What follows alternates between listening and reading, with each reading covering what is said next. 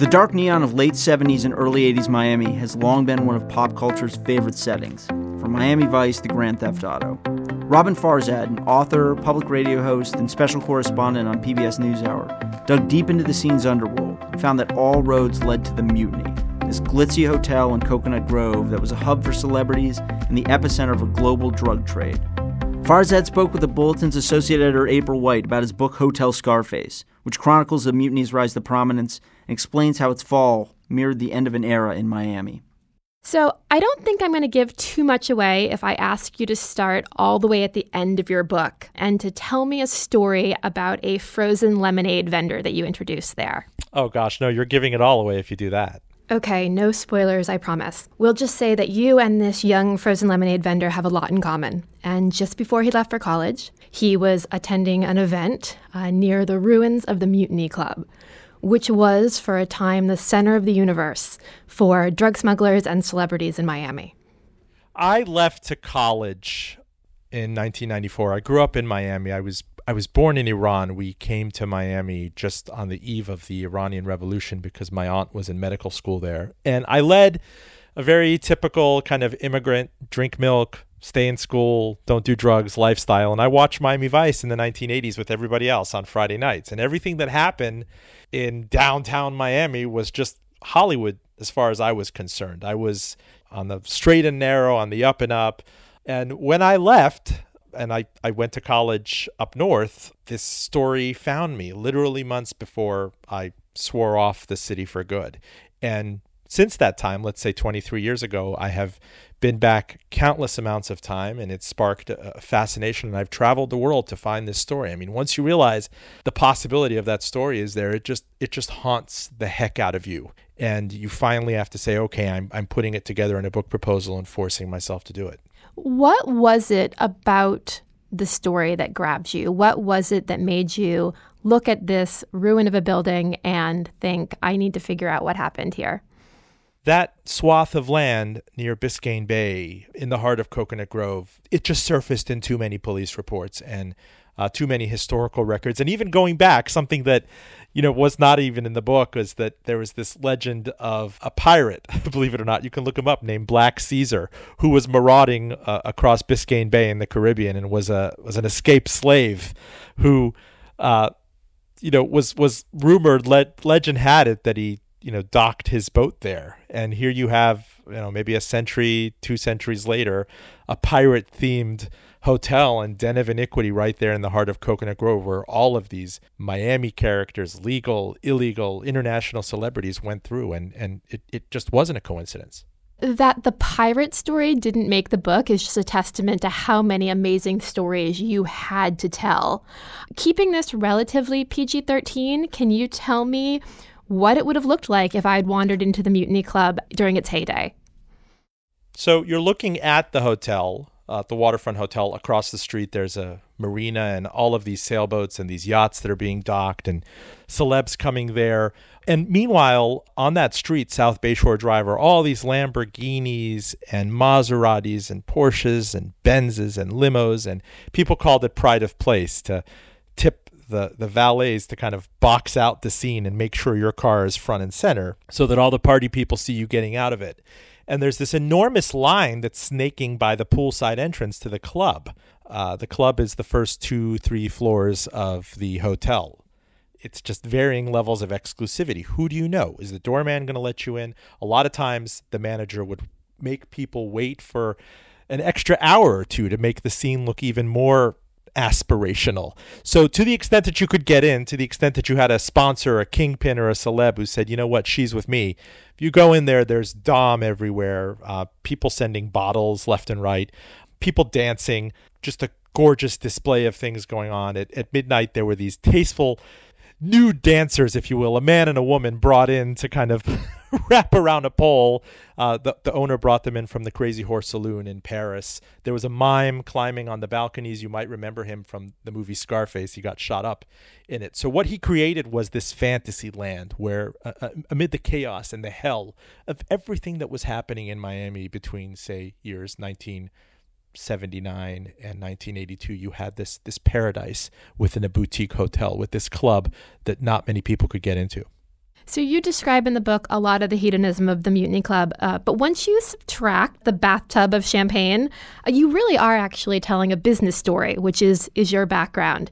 Can you describe a little bit about the business of drugs in Miami in this time period? You have to imagine, we talk about gross margins and profit margins, and in a business, you're happy to clear double-digit margins. If you had a connection in Colombia or Peru or Bolivia, and you could get your mitts on what a hookup of cocaine base in the jungle for anywhere from $500 to $5,000, you could cut it and dilute it. And by the time it makes it to Miami and you chopped it and put baby laxative and all this other stuff into it, it would be worth $80,000 a kilo at its height.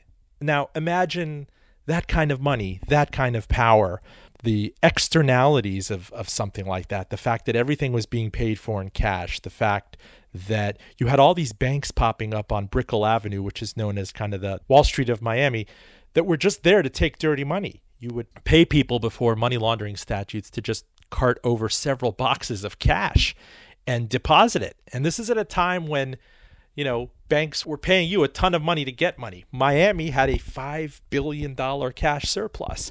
So yes, it does actually go back to the bathtubs full of champagne. The fact that you could show up at a place like this, you might remember Gordon Gekko in the movie Wall Street in 1987, talking to Bud Fox and saying, liquid. Do you know what it's like to be liquid? I mean, these guys defined liquidity. Money was not an object. They were buying houses. They were buying horses. They were literally pouring money down the drain of this, the rooms, the suites of this hotel. And cocaine, it was just so ubiquitous. And that was the money that corrupted this city. Money bought law enforcement. Money bought the protection. I mean, even people who worked in this hotel, like the one waitress, the hostess who I interviewed, she might have been paid $2 an hour, but she was getting paid $10,000 tips in cash for chauffeuring these drug dealers. So the point that you make really clearly is that for all of this amazing money that was pouring into the city, the drugs which were coming with it were really damaging Miami. Is that something you witnessed as a child? My vintage in elementary school was the whole Nancy Reagan, dare to say no to drugs type thing, which now doing this book and reporting, I realized the sheer hypocrisy of the administration at the same time that, you're suborning the Contra situation and looking the other way while cocaine is traded for arms shipments. You're having Nancy Reagan and George Bush travel the country and telling you that there's a war on drugs. I just remember my one experience with it was I was fishing with my cousin at her house on Biscayne Bay sometime in the mid-'80s. We saw what I swore was a kilo of cocaine float up. And so I got the big telescoping net and I held it up against the seawall and I urged her to go and call the Channel 7 news truck. I remember that ad that said, if you see news in the making, call whatever it was, 777 News. And she did. And I just felt like my arm was going to come off or I was going to fall into the water. And finally I looked behind me, 40 minutes later, and these two news guys are running in with cameras above their shoulders. And they're like, the kid says he found cocaine and everything. Like, give me that net. Give me that net. They bring it up. Long story short, it's a pillow from a cruise ship. But we were always told that this stuff's happening. So you hinted at something there that I certainly wasn't aware of at the time, but the things that were underneath the drug trade, the geopolitics, the covert CIA actions, what else was fueling the insanity of the Mutiny Club beyond drugs? I didn't realize the extent to which our kind of misadventure in Cuba, the United States, what happened between years 1959 and 1962 led to the cocaine explosion in Miami. You had a lot of people who were really ticked off that there was never a true rematch to go into Cuba and take out Fidel Castro. There were grown men who were trained by the CIA in the 1960s waiting every day to go back and take out Fidel Castro and execute the guy and take back their place. They never thought they were going to stay in Miami. But there was an understanding by the 70s and 80s that, look, this ain't happening, so you better take care of yourself. And first they started trading pot. It was child's play for them because the CIA taught them all about evasion on the coastline. And then cocaine becomes 10 times as profitable, so sure, we'll move cocaine.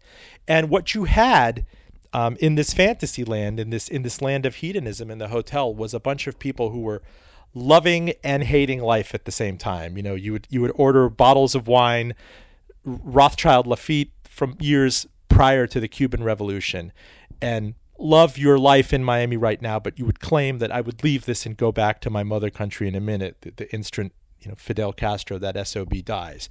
And so I think that there was a lot of cognitive dissonance about that. There were people who always had their minds in Cuba and were ready to leave and had their bags packed, but they never got to leave. And to this day, I mean, we only hesitatingly normalized relations with Cuba. And that was a big reason why we had the cocaine explosion. And to say nothing of what happened in 1980, where Fidel Castro allowed 120,000 refugees to just sluice into South Florida. Tens of thousands potentially were criminals. And that's just become part and parcel of everything else that happened subsequent to that. I mean, the race riots in Miami, the rise of crack on the East Coast. I mean, I really am amazed looking back at this, to what extent, foreign policy had a hand in bringing this plague to the United States. You talk about being obsessed with this scene and this moment, but you also reference Scarface and Miami Vice. This is really a shared obsession, a period of time and a scene that a lot of people consider to be a really iconic and defining moment. Why do you think that is? It's so bizarre to have a modern day gold rush kind of Wild West thing happen in modern history. After all, we're talking about something that happened, in this case, 35, 37 years ago. You can watch HBO's Deadwood and put yourself in 1870s gold rush South Dakota, and that's one thing, but this happened in modern history. We had effectively a failed state on our hands. And Hollywood, which is really smart under NBC and Brendan Tartikoff, was brilliant to come in there and say, we see this rising at the same time that MTV is rising. And they had this idea, I don't know if it's apocryphal for a story like MTV Cops. Can you add music to the beat of Miami, that pulse, that danger? Everybody realized that in the wreckage and ashes of Miami after the race riots and the explosion of murders, that there was a real dystopian American story to tell about the American dream. We've told it in many ways in The Godfather and the Lower East Side, and the people that show up and kiss Don Corleone's hand and get sponsored. And this happened in parallel with the exile community in Miami. And to this day, I mean, go look up how many times has Scarface been re-released? How many times does it get quoted on SportsCenter? It was an influence in Breaking Bad, which was apparently pitched to AMC as Mr. Chips meets Scarface. I mean, it is amazing to me, the tentacles, the legs, this franchise, which was largely laughed at, Scarface, when it came out in December of 1983, continues to have 30 plus years after the fact. You note that when you started looking into this story, it was largely undocumented. Why do you think this is not a story that's been told before now? There were no cameras that were allowed into the hotel. People did not want the publicity back then. A lot of this happened simultaneous to the filming of Scarface, which was looked at as an affront to Miami. Miami had a huge case of post-traumatic stress disorder, PTSD, with the race riots and the cocaine explosion and the Mariel refugee crisis in 1980 and 1981. And people just didn't want to talk. But then you had Hollywood coming there. And now that several decades have passed, people really want to come out. They realize the statute of limitations is past them. Many of these guys have spent half their lives in prison. And once you, and I spent a lot of time on this book negotiating and showing that I'm a discreet person, that I'm not going to screw you, that I'm not going to make your life miserable. And once that word gets around, other doors are bound to open up for you. And I had to do some crazy things to get this story. One of these guys turned me down several times, and I was even ready several times. I told my brother, these are my GPS coordinates, I'm getting a rental car. And then finally I met him. He wanted to meet me at a cockfight in the Everglades.